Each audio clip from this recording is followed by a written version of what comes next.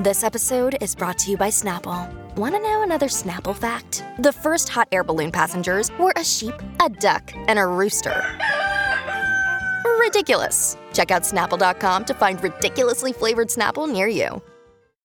Another day is here, and you're ready for it. What to wear? Check. Breakfast, lunch, and dinner? Check.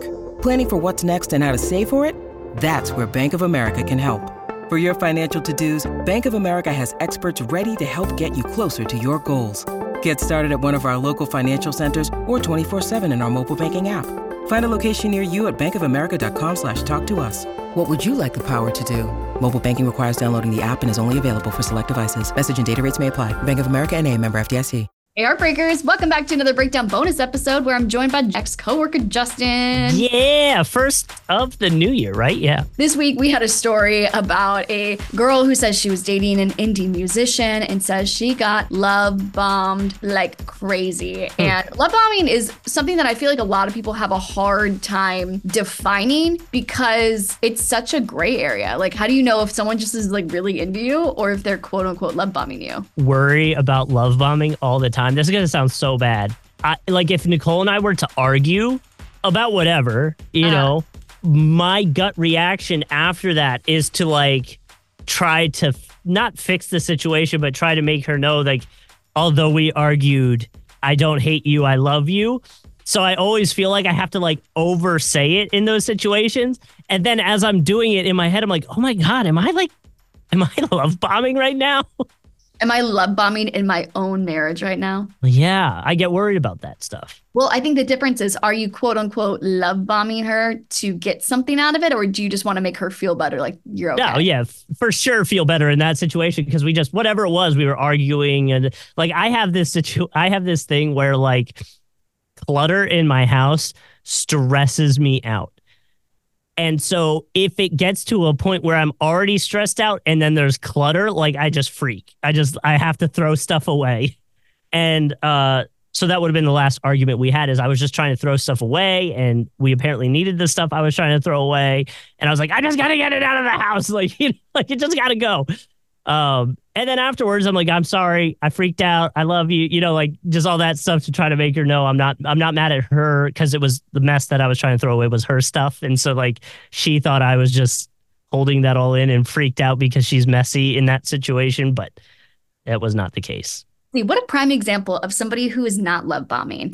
Somebody who's conscientiously taking somebody else's feelings into consideration, I think is the opposite of love bombing. So the way that I've always heard love bombing be described by professionals and experts and yada, yada, yada, is it's something that's manipulative. Like, how can I make you love me more because that makes me feel good? I love this relationship expert. His name is Matthew Hussey. I have been watching his videos since high school. Like I wanted to, as a teen, find out how to get boys to fall in love with me and give me dating tips because I grew up super sheltered. And as I was going into college, I was like, oh my gosh, I need to know how to like talk to boys. And I'm just going to watch all these videos and I'm going to be an expert on how to trick men into loving me, which as you can see at the ripe age of 26, going on 27, has worked out really well. Anyway. If it makes you feel any better, there was definitely a point in my life where I Googled how to flirt with girls. So you got to learn the game. And look, it worked out. You ended up with a wife. No, I have zero flirt game. I use like with Nicole, I just like looked at her until she acknowledged my existence. And then we started talking. Like that was it. And then 2 days in, you're like, should we get married? And she's like, yeah. Should we just get married and have a kid? Let's just do it. But anyway, I love his advice and the stuff that he talks about because he just feels very knowledgeable and it all makes sense. Like he talks to you not like you're 5, but he puts it into terms that I think a 5-year-old could understand. So Matthew says that love bombing starts from a place of insecurity. I'm not doing all of these nice things for you because I want to build something with you. I want to feel something. I'm going to make all these promises for you so you'll fall in love with me because then I get to affirm my belief that if you fall in love with me, that means I'm really awesome. Basically, love bombing, and this is, I'm going to pivot to a different person who I love to watch their videos, is Katie Morton, who's a therapist. She's come on the podcast once and I fangirled because I was like, I love you. And she was like, these are the 5 signs that you're getting love bombed. And it's crazy because all these things popped up in the episode I put out on Tuesday. So it was literally like textbook love bombing. So the first is excessive gift giving, wanting to be with you 24/7, pushing for a quick commitment. Like, I don't know, getting married in 2 weeks, isolating you from your friends and family, and then being offended by healthy boundaries, which are not things that you're doing, Justin, when you just want to make your wife feel good when That's good to know. when she's in a fight with you. Yeah, that's good to know. And it does sound like all those things, like you were pointing out, are self-centered. You're trying to either confirm or I don't think the word is discourage, but like prove wrong something that you've set in your head that you're unlovable. So now I'm going to make this person want to marry me in 2 weeks to show that I'm wrong about myself. Yeah. Well, it's manipulative. And Katie Morton talks about how it's not always a narcissist that does this, but it's so closely tied to narcissism because it is all about that self-affirming. I think someone's walking into my apartment. Hang on. Hello. Pause real quick. Little behind the scenes action for the people at home. Right before we got on this call, I told Justin, I'm terrified because I walked into my apartment and it smelled like rotting eggs, which because the internet knows everything, but that it was a gas leak. So I'm just glad that I'm not going to pass out from gas. That's what we do with Quinn, right? Whenever there's any problems, we'll like Google it and it'll be like, you need to take her to the ER right now. We actually did have to do that because she was puking the one day, not to get too much TMI. That was scary. But for the most part, it's always like, nope, they're fine. They just need a little bit of extra food and then they're happy. Well, anyway, back to the main episode. So something that the interviewee said that I thought was really interesting was she talked about how in the beginning when the love bombing was happening, she was so turned off by it. She's like, why is this guy giving me all this attention for literally no reason?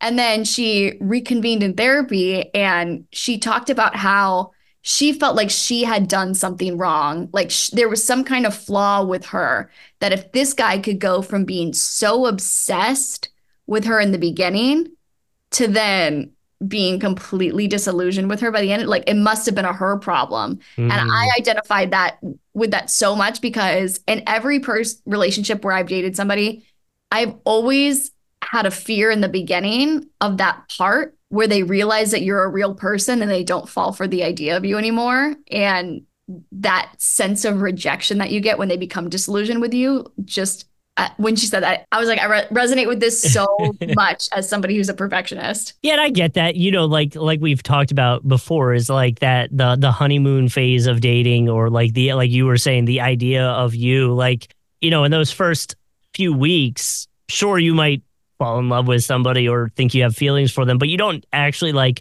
know them, right? Like you don't know them as they are when they're at home in their PJs on the couch, you know, streaming whatever it is. So like there is a level of that. You don't truly know somebody till you're with them 24/7 for like 3-4 days. Then you might have a better idea of who they are. Because you always say you should get the honeymoon phase over as soon as possible. Yeah, because the honeymoon phase is fake. Like it's not a real relationship. You're lovey-dovey. You're Taylor Swift and Travis Kelce walking around holding hands and flying to Argentina for each other. Like, no, get that out of the way.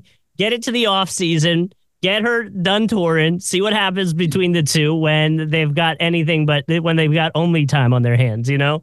Listen, I don't think it's love bombing when you're just two millionaires in love. I think that's fair just too. you. I think that's just two people living their perfect celeb lives on their private jets. I am very envious and jealous of that. And I'm not saying that they're love bombing each other, but you know, get to a point like from that situation specifically, not that we have to go down this rabbit hole, both of them have a whole lot going on in their lives. So like, you know, attention to their relationship is probably there, but it's definitely not at 100% because she's, you know, touring. He's got the playoffs now going on. Like, you know, give it the off season, make her not be on tour. And like, what happens when those two are just like actually home together for a whole month while he's in the off season or something, you know, like that would be more of a idea of what their relationship would be if you're going to continue dating. When it comes to love bombing, and this is something that I thought of when we were talking about it, me and the person I interviewed on Tuesday, is I think love bombing is so relative to how much you make. Because, like, for example, Travis Kelce flying out to Argentina to see Taylor Swift really is nothing. And No. some random finance dude that I'm dating down the street in Buckhead to flying me out to Argentina or something like that, completely different. Yeah, very much. Two very different situations. And like his situation is like, oh, cool. He's doing that to support her. But like, if the finance bro is doing that for you, it's like, all right, well, what is he trying to get out of this? Like what is this going to be used against you in a way? You know what I mean? No, 100%. I guess this falls into the category of pushing for commitment too soon or having unhealthy boundaries. But when is it okay to say that you love? Look, Bumble knows you're exhausted by dating. All the must not take yourself too seriously and 6'1" since that matters. And what do I even say other than, hey? Well, that's why they're introducing an all-new Bumble with exciting features to make compatibility easier, starting the chat better, and dating safer. They've changed, so you don't have to. Download the new Bumble now.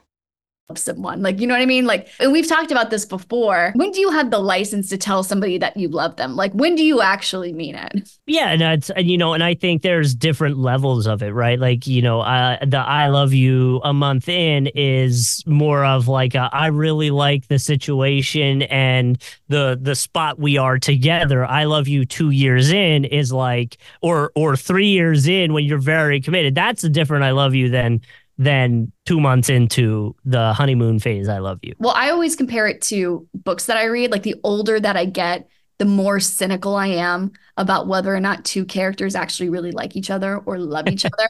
Because I cannot stand the trope of insta love where two characters meet and they're like obsessed with each other. I'm like, you two are both really fucked up. Let's find out why you're fucked up. And then let's have each other see each other why you're so messed up. And if you still say I love you after all those flaws, then then I will believe it.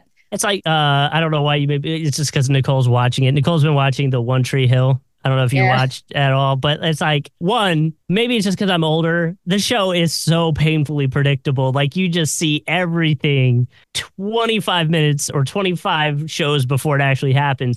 But also the amount of like quick I love yous and triangles and moving around. It's like, what is happening here? All of you are very unhealthy. That's why I could never get into that show specifically, because I think two of the characters get married at like 17. And that's Nathan. Unless you live in Provo, Utah, that's not happening. So I can't suspend my disbelief enough to feel like that would actually not even that. They get married in high school, and then that person, quote unquote, goes on tour because her music career starts taking off.